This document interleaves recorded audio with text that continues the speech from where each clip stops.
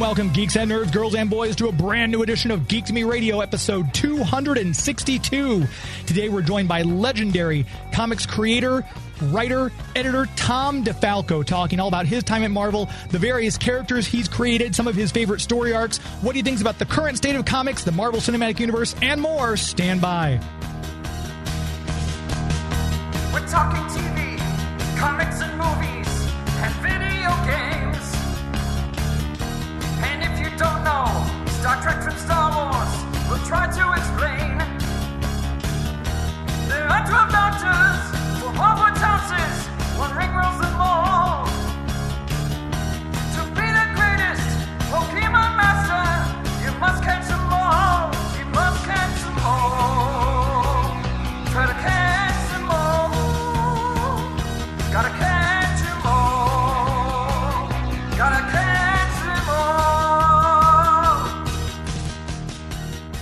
And for those of you who might be finding us for the very first time, this might be your first episode of Geek to Me Radio. Welcome to you. I'm your host, James Enstall, and each week on Geek to Me Radio, we try to bring you a new and exciting guest or two from the world of pop culture, be it comic books, TVs, movies, or video games. If you are a longtime listener, thank you very much for coming back. Welcome back to you. And if you are hearing this, if you're a first-time listener, after you've listened, if you enjoy what you've heard, leave us a nice 5-star review. That always helps us. If you're a long-time listener and you haven't yet had the chance, take this time. If you just hit pause, go leave us a 5-star review on whatever platform you are listening to us on currently. All those reviews help us boost higher in search engine optimization, in rankings and ratings and things like that that are important for those of us who are trying to get our message out there and trying to be heard by a larger audience. So thank you to all of you for your help with that. And that being said, I know you want to hear from this man. Let's get into it.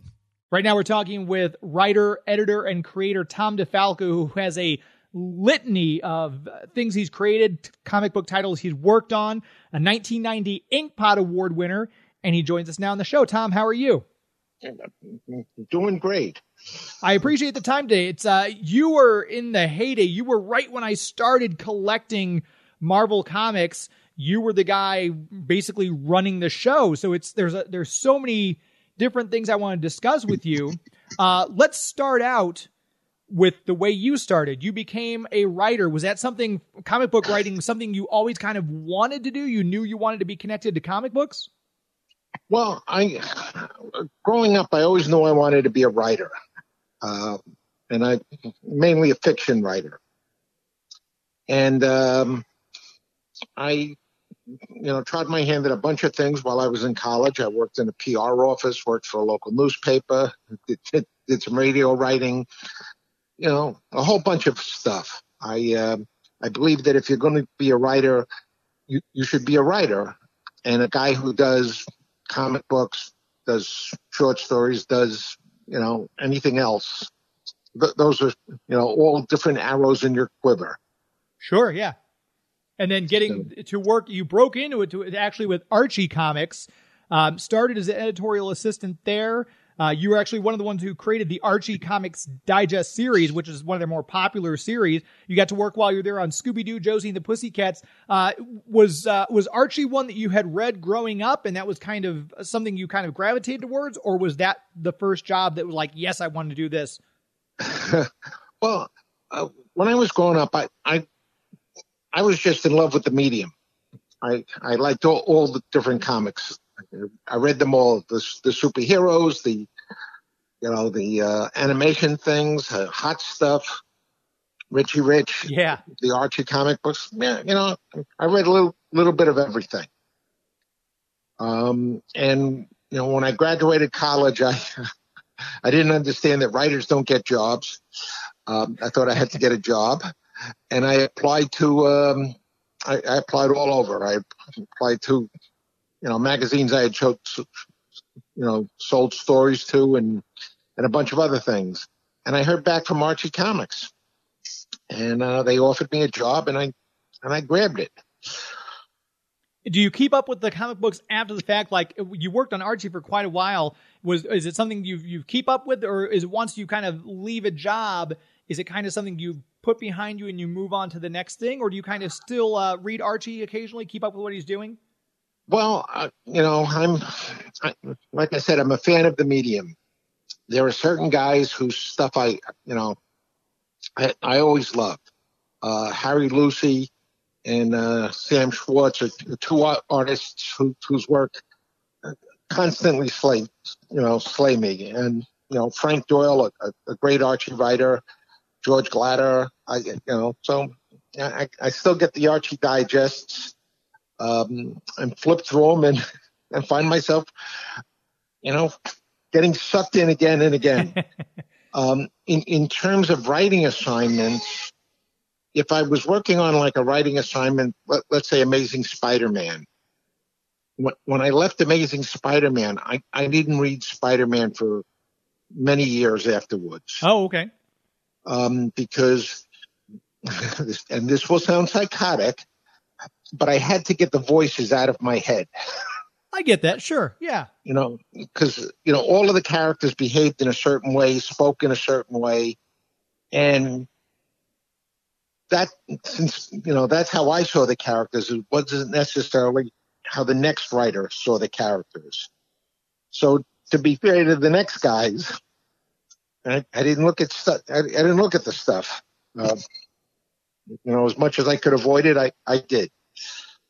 And with comic books being such the movie and the TV, it's like a golden age has sprung up. We've got TV shows about The Flash, Arrow, Supergirl, and Riverdale. While we're talking about Archie, Riverdale and the CW, I would never have a million years thought that Archie would have not only a series, a TV series set currently, but the fact that it would have gone for 3 or 4 seasons. Have you watched Riverdale? Do you have any thoughts on it as a previous Archie writer? Well, I saw the first few episodes, and I realized, that was not my vision of Archie. Yeah. And Riverdale is aimed for, I'm going to say, 20-something-year-olds, mm-hmm. which sadly I no longer am. and thought, it's aimed for a different market, aimed for a different audience, and it's doing quite well. So whatever they're doing is working. That's true, yeah. And with again, you've worked on so many titles at Marvel too. We've seen all these Spider-Man movies come out with Tobey Maguire and Tom Holland and Andrew Garfield and everything like that. As much as you have your fingers in the Spider universe, do one of those actors resonate more with you? I know we don't want to bring the voices back in your head, but do one of those sound like or act like more like you hear Spidey in your head? Well, when you're dealing with actors, they make the material their own, mm-hmm. as they should. I think all 3 of those guys, brought something to the character of Peter Parker. Some of the movies I like better than others, but hey, that's what makes horse races, right? Right.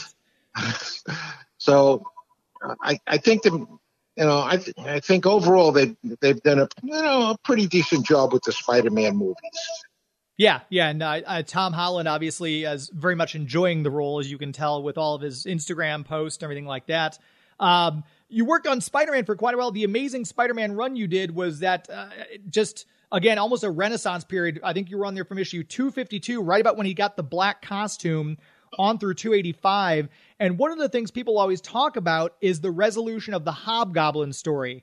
Roger Stern had an idea in mind. It was kind of went in a couple different directions, and then it wasn't fully resolved until I think after you had left the editorship and everything like that as well. Was there a conversation at some point where it was decided what was going to be on, or was it once you and Ron Frenz took over the book, you guys were kind of going in your own direction, or kind of talk a little bit about, from your perspective, how the whole Hobgoblin identity and resolution came up? Well, when Roger first introduced the Hobgoblin, I was the editor of the book. Mm-hmm. And we decided it was going to be a mystery. And And Roger said he was going to keep it a secret, even from me, the editor. And I said to him, that works. I have a little experience doing mysteries. So I said, I'm going to keep a suspect list, and I'm going to eliminate, suspects as we move along. And then when the time comes to reveal, I'll tell you whether or not you got it right. And then when Roger decided to leave the book, and to my surprise, I was asked to write the book, I called up Roger, and he told me who he thought was the Hobgoblin. It was ultimately what he did. Roger Kingsley, Mm-hmm. and Roger Kingsley and his twin brother, sort of thing. Mm-hmm. And I thought, I don't know if I want to do the evil twin thing. So Ron Friends and I had our discussions, and we were kind of moving in a different direction. And then after we were taken off the book, Peter David did something to resolve it. And then many, many years later, when I was editor-in-chief, Roger came to me and he said to me, I have this idea for a limited series that'll, reverse the Hobgoblin thing, bring it back to his original idea. And at the time I said to him, Roger, too many years have passed. Let's forget it. Too many years have passed. I've always had the feeling that we should always move forward, mm-hmm. and shouldn't worry about the mistakes of the past. Instead of worrying about things in the past, let's go ahead and make new mistakes. And then a bunch of years after that, Roger convinced an editor to let him do his limited series, and he finally got his way. So good for Roger. And it's interesting too, the fact you bring up there, because retcons seem to be something that some fans love, some fans hate it. It divides fandoms just like anything else. But so it sounds like ultimately you're kind of against the idea of retconning things. We just kind of let things be and kind of take their course as they have the history and don't go back and try to change it. Yeah, my feeling is just keep moving forward. Yeah, because retcons they only work if you've read all the material. Right. And I've never taken it for granted that everybody's read all the material. Yeah. Yeah, that's one of the big ones that has upset most people is the One More Day storyline where Mephisto makes the deal, Mary Jane and Peter, their marriage never happened, everything just kind of, that whole thing vanished, and it takes out that whole continuity. And there's always fan petitions trying to get people to reverse the One More Day thing. Do you have any particular thoughts? Does it fall into that category of that shouldn't have been retconned, or now that it's part of history, just let it go forward and let's see where it goes? I really don't have an opinion on that stuff and that material because I never bothered to read it. Okay. I heard what they were going to do. I thought this is not anything I'm interested in, so I just passed on. And all the stuff you did too with Spider-Man, introducing 3 characters that you co-created: the Rose, Black Fox, and Silver Sable. Very popular characters. Black Fox constantly popping up. It's this, you can't help but root for him, even though he's this, kind of poor, out of shape thief trying to make that one last score. What was the inspiration behind that character? We'll pause right there, take our first commercial break, come back and continue our chat with editor, writer Tom DeFalco. Please stand by. Whoa, Archie's here. Betty's here. Veronica too. Reggie's here. And here comes Jughead and Hot Dog too. Hello, everyone. This is Paul Soules, voice of Spider-Man, and Ermy, the Misfit Elf, wanted to be a dentist on Rudolph the Red-Nosed Reindeer. Coming to you on Geek to Me Radio. Hope you enjoy. Talk with you soon. Here comes the Spider-Man. And all the stuff you did too with Spider-Man, introducing 3 characters that you co-created: the Rose, Black Fox, and Silver Sable. very popular characters. Black Fox constantly popping up. It's this, you can't help but root for him, even though he's this, kind of poor, out of shape thief trying to make that one last score. What was the inspiration behind that character? I wish I could tell you at this stage of the game. I know that a lot of the names, Black Fox, Silver Sable, Puma, came out of a bunch of animal cards that I had. And I was reading these cards. They would suggest, certain animals, animal traits, that sort of things. And then I, use them as the basis for characters. An old guy trying to make one last score. I think in many regards, all of us are trying to make one last score. Very true. And Silver Sable, I know, is another very popular character. I put this out that I was talking to you, and we got some social media questions came in. One person obviously is a huge Silver Sable fan because their Twitter handle is @SilverXSable. And she was wondering that Silver Sable was trained by ninjas, grew up and even still is training with them until today. She wanted to know what was the idea behind that. Was it an inspiration you had? Was it based on anything else, like a certain thing? Or was it the same thing with Black Fox? It's just there was an animal card and you kind of just put together an origin based on that. Well, the ninja thing came later. I did not add that to the mythos. But I believe that, Silver was somebody who, her father was hunting Nazi war criminals. She got into the family business and as a result was trained, to be, equipped to deal with very vicious criminals. I always thought that was kind of cool. Yeah. And then, once, years ago, I thought we were done with Nazis. I didn't realize they were going to come back into fashion again. It never, thought, yeah. Yeah.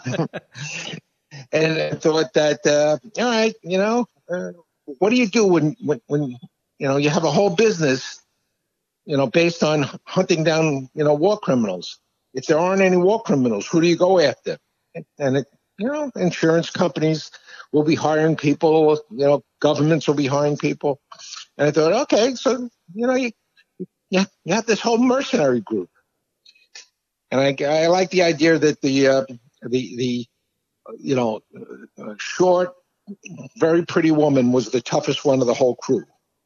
Yeah, probably one of the better hand-to-hand combatants in the Marvel Universe, right up there with like Shang-Chi and Iron Fist. She really can hold her own with everyone else. And then having her have that group behind her and hiring Spider-Man who needed the money, that was a great interaction between her and Spidey. Well, that's our job, to create things. And it kind of goes too with the whole the stuff you did throughout that led to the Clone Saga. And I know a lot of people have seemed to be revisiting that with fresh eyes, because I know at the time, and we had Danny Fingeroth on the show, who was, I believe, the book editor for Spider-Man at the time, saying that, Marvel in general, but Danny took some heat for it and everything else. But people have gone back, and it seems like it's remembered very fondly by people who I remember in the 90s, like, oh, this is, people saying it wasn't great. But I think people have softened to it, and it's kind of almost found a new love, especially with Ben Reilly coming back now and the whole Scarlet Spider thing.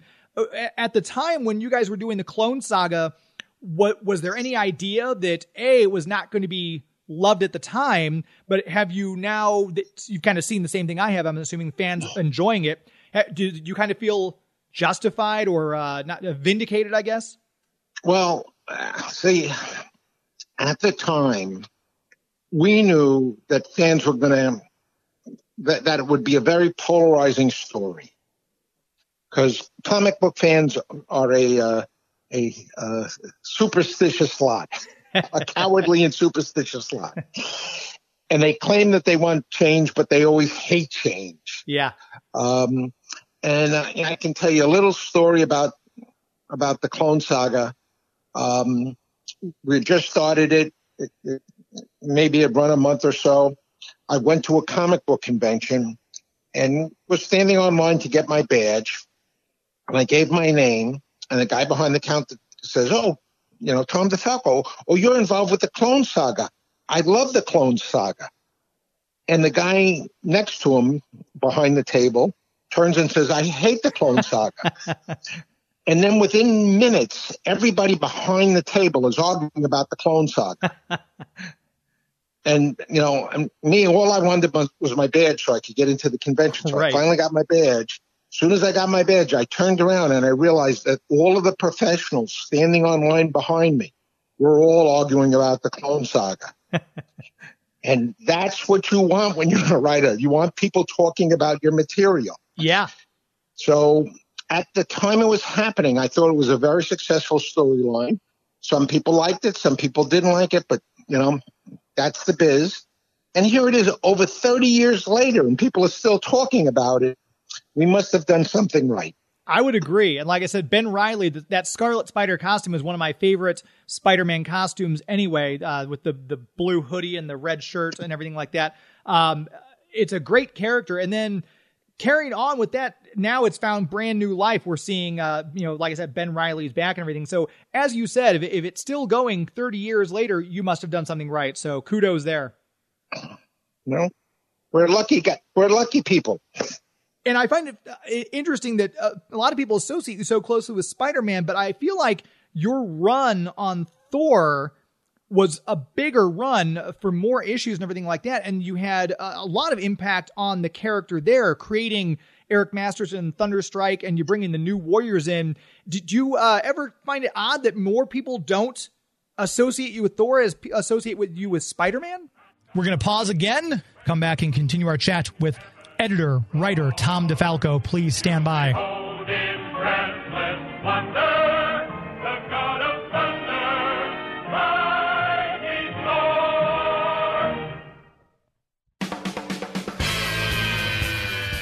Hi, this is Neil Ross, the voice of a plethora of animation and game characters. One of them would be the Green Goblin and Spider-Man, who reminds you... You're listening to Geek to Me Radio.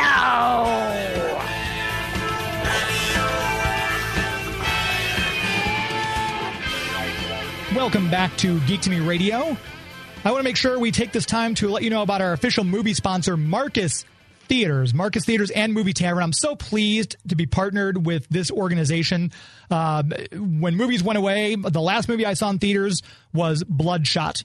And as soon as I knew that was going to be my last movie, I didn't know what to do. But luckily, Marcus kept things going for us when we were quarantined, when we were in our lockdowns at home. They allowed you to order the giant bags of popcorn online, a couple of king-size candies, a drink cup they'd send along your way so you could fill it with the beverage of your choice at home. And it kind of made it feel like they were bringing the movies to you since you couldn't go to the movies. And I remember Labor Day weekend was when they opened up the Marcus Theaters here, and I went and saw Tenet. I'll never forget those two movies. They kind of bookended quarantine for me, and I missed the movie theaters so much. I was just there at a sneak preview of No Time to Die, the new James Bond movie, this past Tuesday. Theater was packed. I loved seeing it. Everyone's out there for Tuesday because you get the free complimentary popcorn. You get $5 movies on Tuesdays at the Marcus Theaters and Movie Tavern location closest to you. They got a special deal right now for a Sunday passport. You sign up for that. You get 4 movies for $20. Sundays, September 12th through December 12th. And with that passport, you also get 20% off all food and drink, in-theater purchases only. They've got all sorts of movies out to see right now. No Time to Die will be out soon. Venom, Let There Be Carnage is out now. I saw that one too. Not my favorite, but it's always better to see it in the theater. And we saw No Time to Die in IMAX, and oh my gosh, that's the way to see this movie. This movie was filmed for an IMAX theater. But Dear Evan Hansen's out in theaters. Halloween Kills is coming up. Addams Family 2, the animated. There's so many great movies out there. Get out and see it, because if you missed movie theaters, Marcus Theaters is making it safe to get out and see movies again. Masks are required where applicable. It's all based on the state guidelines or city guidelines where you are. And they've got foot kickstands on the doors so you can open the doors without touching. You can even download the Marcus Theaters app for a more contactless experience. Order your your popcorn, your snow caps, your milk duds, your sodas, and it'll be ready and waiting for you when you get there again for a more contactless experience. And if you're still a little on the fence, do what I did a couple of times. Rent a private theater. So you and 20 of your friends can sit in your own private theater and watch one of these movies that are out right now. Go to the website, marcustheaters.com, find the Movie Tavern or the Marcus Theaters closest to you, and go from there. It's a great time to see movies because there is no bad time to see movies, and Marcus Theaters makes it a great time. As we always say, it's the best movie-going experience in the galaxy. Once again, the website, marcustheaters.com. Very proud to have them as the official movie sponsor here on Geek to Me Radio. All right, enough about me. Tom DeFalco, we were talking with him right before the break, and we asked about being associated more with Spider-Man than he was with Thor for as big of a Thor run as he had. You know, to be honest, I don't know how people associate me, and I don't really pay attention to that. I think I had an even longer run on the Fantastic Four, and I certainly had an even longer run on Spider-Girl. Yeah. So, you know, I just hope that people like some of the stories I did, and whatever they associate me with sounds good to me. You know, I will tell you that many times when I was editor-in-chief at Marvel, people would associate me with things that I had absolutely nothing to do with. Oh, really?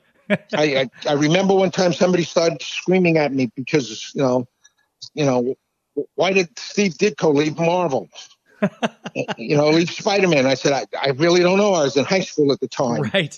And, you know, and I said, and besides, Steve is back at Marvel, so yeah, you know, I don't know what to tell you.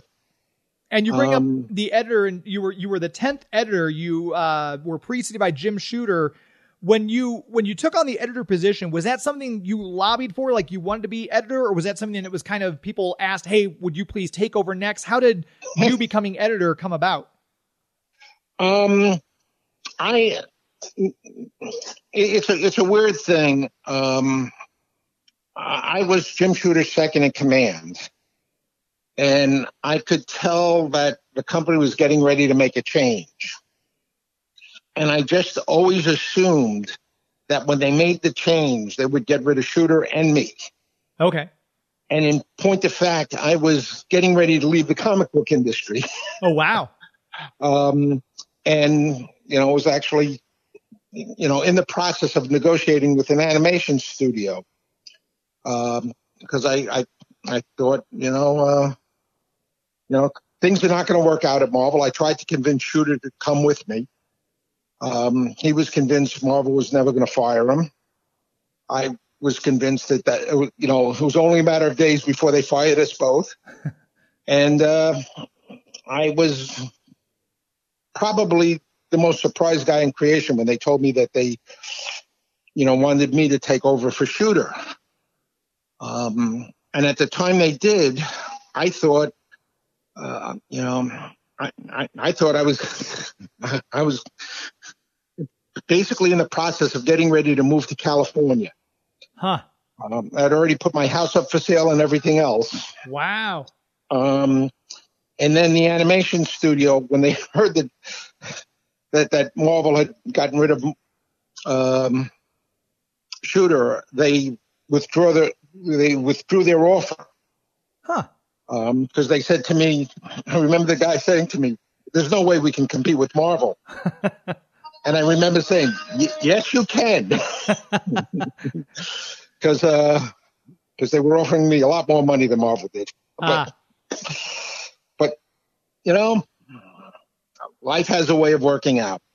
Yeah, I mean, it's kind of interesting to think about where things would have gone had you just had decided to. Obviously, it sounds like you almost had one foot out the door, ready to take the other one out. But who knows what would have happened if you'd not? All the stories we wouldn't have gotten, the characters that wouldn't have been created. Which brings up another thing. What If, your work on What If, you did a couple issues for Volume 1, and then you had a pretty good run on Volume 2, including creating Spider-Girl.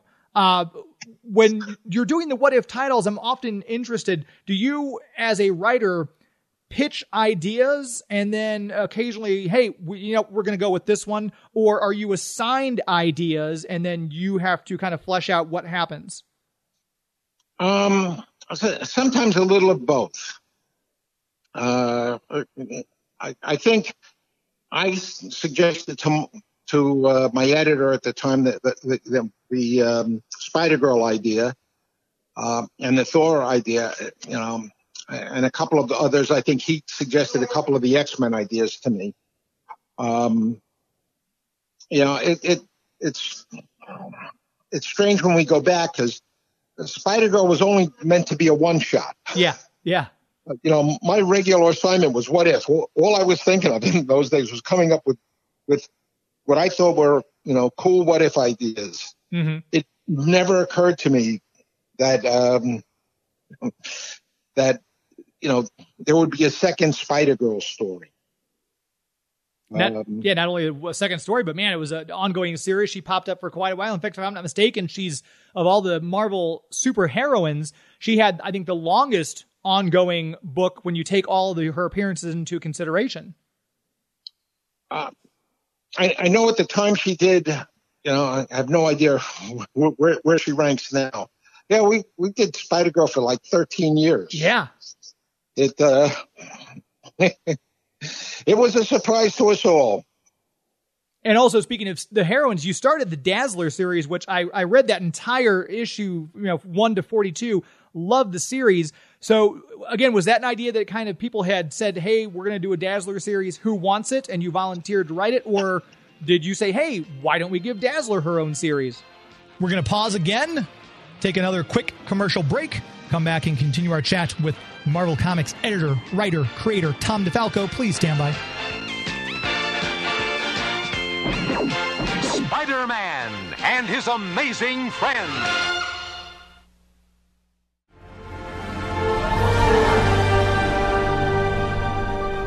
Hey, this is Yuri Lowenthal, but you may know me recently as Peter Parker / Spider-Man. And you're listening to Geek to Me Radio.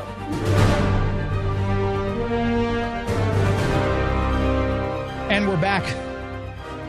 Geek to Me Radio, the premier sponsor, which makes the show possible, is, of course, historic St. Charles, the Greater St. Charles Convention and Visitors Bureau. Their website, which you should go look at because they just redid it and it's gorgeous.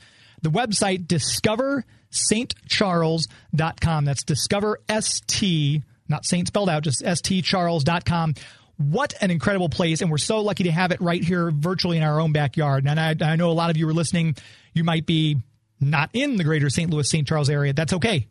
Come visit. It's a great place to visit with more people getting vaccinated, more things opening back up. We're seeing the world start to come back, and there's no better place to explore than St. Charles. If you've been planning a trip and you don't know where to go, maybe you're like, we need to go somewhere.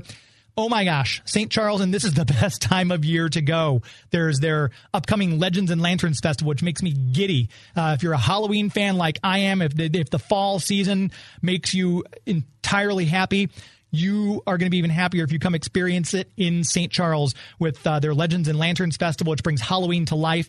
It's a family-friendly event, and it's free. You can interact with characters like Baron Samedi. They've got the Weird Sisters from Macbeth, all sorts of fantastical creations and creatures for you to interact with and talk to. It's a great time. There's vendors going on down there. This is a place made up of small businesses, and these small businesses all chip in to help make these festivals possible. It's just a great atmosphere, and if you've never experienced it, you owe it to yourself to come check it out. If you're in the greater St. Louis area, you really have no excuse. I expect to see you in St. Charles during Halloween, or if not, at least for Christmas time for their Christmas Traditions Festival, the longest running and largest Christmas festival in the country. Make sure you check that out. Start with the website to plan your trip, whether you're near or far. DiscoverStCharles.com has all the details you can find on the events, where to stay, what to do while you're there, et cetera, et cetera. So I recommend that as your launch pad for your adventure. DiscoverStCharles.com. As we always say, it's an historically good time. Chatting with Tom DeFalco, and before we took that last break, we were asking Tom about one of my favorite books, the Dazzler series. I read all 42 issues of that. He wrote, I think, the first 7 or 8, if I'm not mistaken, but I asked him how he ended up starting Dazzler's solo book. Well, no, Dazzler was originally a movie company, a record company, and a comic book company got together, and they were going to create this character, Dazzler, that was going to sing on records, make concert appearance, and appear in movies. And I think that I was told hired to develop the character. I think it was because I had worked at Archie, had worked on on the Archies. Was familiar with the record company, having worked with Don. Don's last name, who did the Archies. And I think that's why they asked me to develop the character. I remember at one point they said to me that they were talking to Bo Derek about being the Dazzler and appearing in a movie, and they said her powers are she's so beautiful that she makes people tell the truth. And I thought, oh man, that's a lousy power for comic books. And I remember the record guy looked at me and says, okay, wise guy, what do you think her power should be? I said, Dazzler should have something to do with light. And the record guy, the movie guy look at each other like this is some brilliant idea. I mean, you put 1,000 comic book guys in a room and say the character's name is Dazzler. What's her power? I'm sure 999 of them are going to say light. And then, off to the races.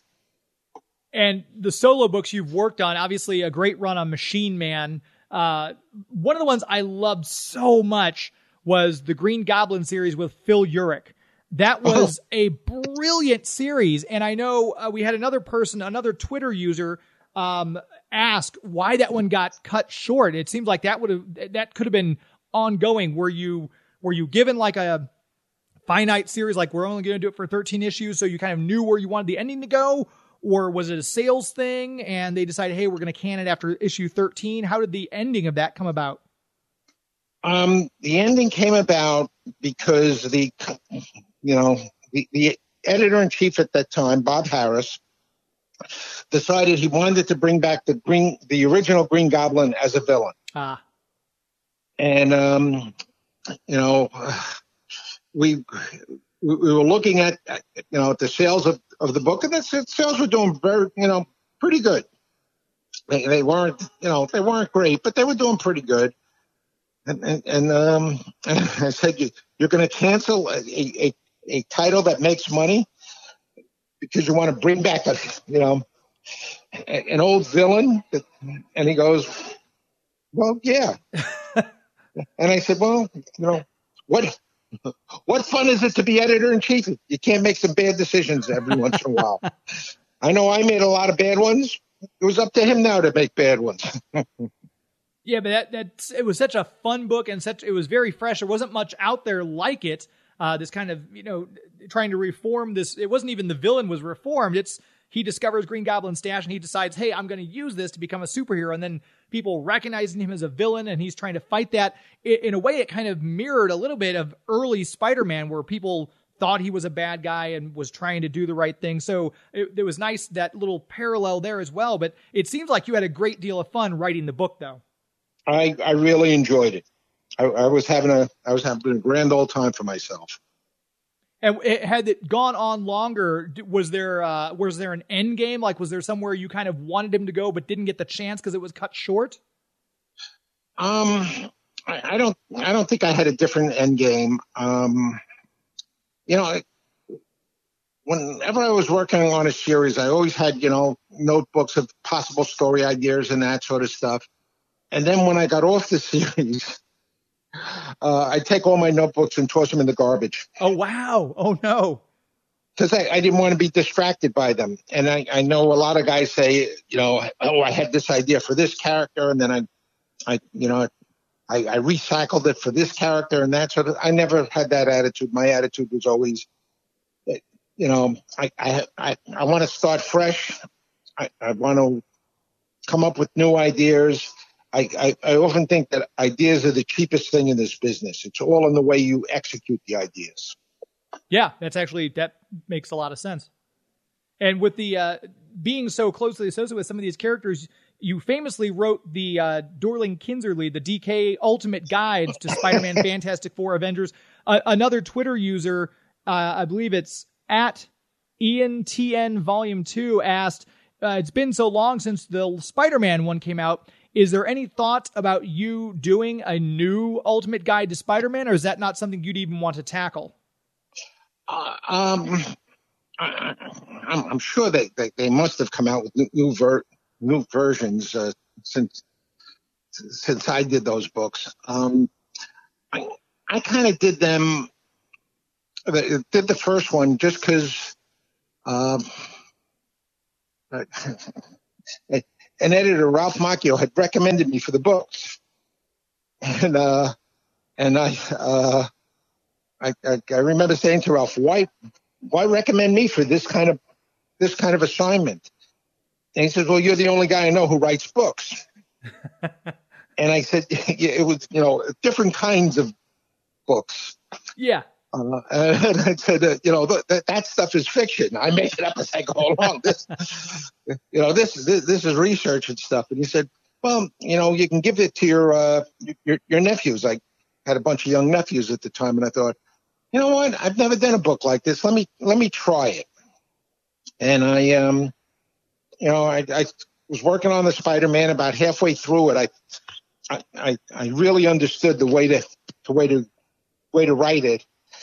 And then they asked me to do a second one, and I thought, oh, let me see if I got, if I have it right now. And then they conned me to do a couple more. It was, I do assignments for one of three reasons. I do it for love,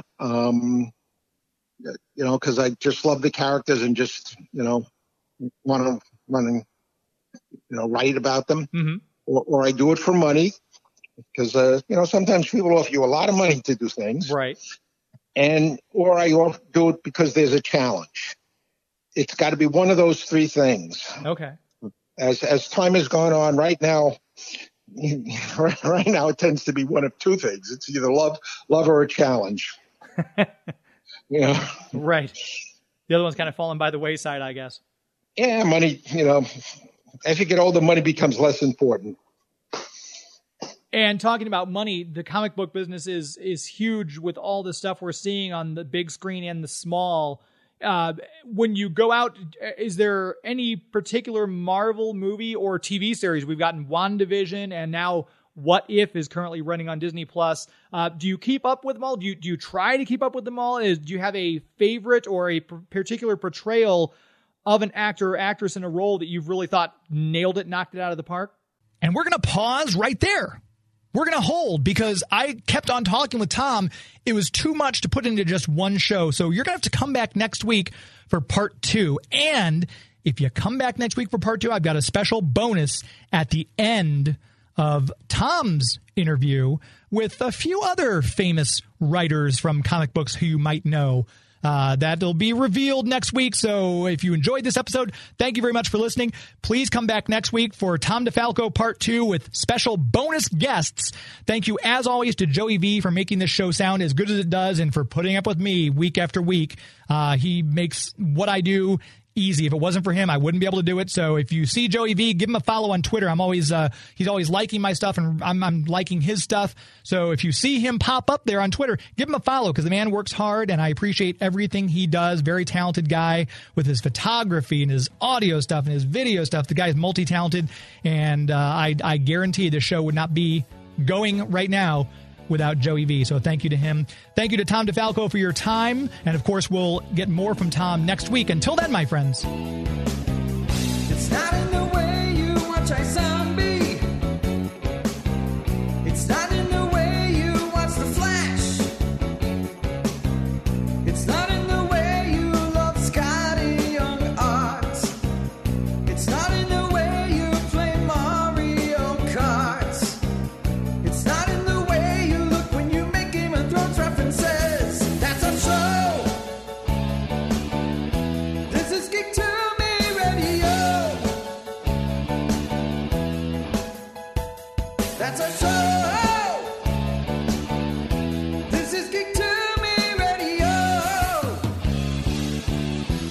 Thank you, Empire State University. Good night.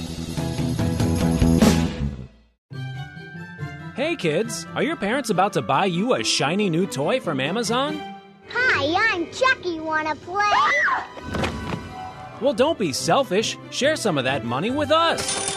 Before going on Amazon, make sure to type in bit.ly/geek2me in the web browser. It will look just like Amazon.com, except it'll say Referral Geek to Me Radio up top. And then when you check out, a tiny percentage will go to support the show without costing you 1 cent more. So before your parents get you that gizmo, gadget, or widget, make sure they type in bit.ly/geek2me in the web browser. bit.ly/geek2me, bit.ly/geek2me.